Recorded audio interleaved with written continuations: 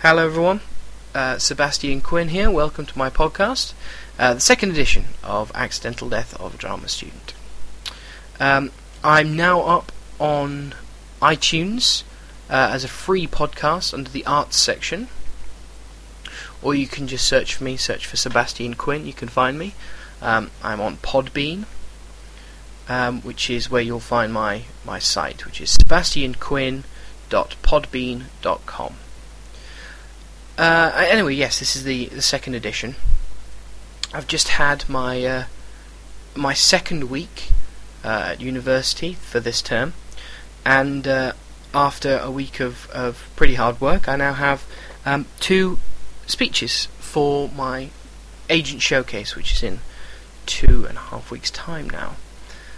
One of which is from a play called Dumb Show by Joe Penhall, and the other piece is a duologue from a play called Kebab by a Russian writer whom I don't know her name, so I do apologise for that. The monologue is, as I said, it's from Dumb Show.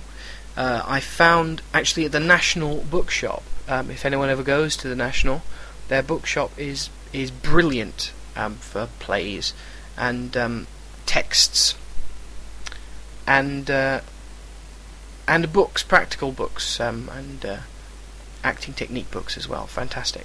Anyway, I picked it up because I was looking for speeches, and I went in. I took the afternoon. Well, I had an evening class I had to take off, and I had to go and wade through all these play texts until I found one I liked, and I found this Joe Penhall speech, which, if you'll bear with me, I'll give a quick read to you now. So this is from Act 1, Scene 1, Joe Penhall, the character is Barry. I remember when heart attacks were funny. In the 70s, a big sight gag. Until Tommy Cooper hopped the twig. Drunks used to be a scream. Until Margaret Thatcher was elected, started governing like one. The Irish, we used to laugh at Irishmen all the time. Now they laugh at us. Jokes about religion stopped being funny after 9/11. Jokes about fat people stopped being funny after 7-Elevens and McDonald's. We're running out of things to laugh at. So now we laugh at things which aren't even funny just to feel normal. And excuse me for not joining in, but I prefer the real thing. Short and sweet. Obviously when I'm up on the stage it will be different. It will be more expressive, I suppose you could say. And the other bit is a duologue with one of my friends called Greg, who is Russian himself, well, he's Ukrainian, and he'll be performing it with me. So I can't read it to you right now, obviously, for him not being here. But basically, he's a Russian pimp, and I'm a businessman sitting in a bar in a Russian airport, and he's coming up to push one of his girls on me. That's basically the scene. Again, it's not got much.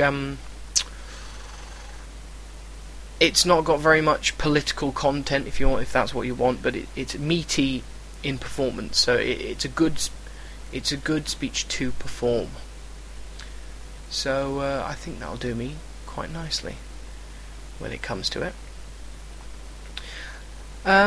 So that's where I am with my showcase at the moment. Things are going quite well. I'm feeling pretty good with things at the moment. Looking to improve the podcast. And I'd like to ask you people out there, if you listen, to help me improve the podcast. If you could put a comment on the website about the podcast and give me some hints and tips, that would be marvellous. I'm in the process of setting up an email for the podcast, so you can let me know. I want suggestions on theme music. I've already had some thoughts, but I'm gonna have some more thoughts into that. And I want suggestions for segments. If anyone has any ideas of any regular segments that I could do, that's fine. Or if you just want to ask me a question about what I do at the moment, or you want me to mention you in a performance context, that's fine. Or you have any suggestions for anything that's on at the moment that's worth seeing. Actually, when we're talking about that, I have a big suggestion. Currently at the National there's a play called August Osage County. August Osage County, it's called.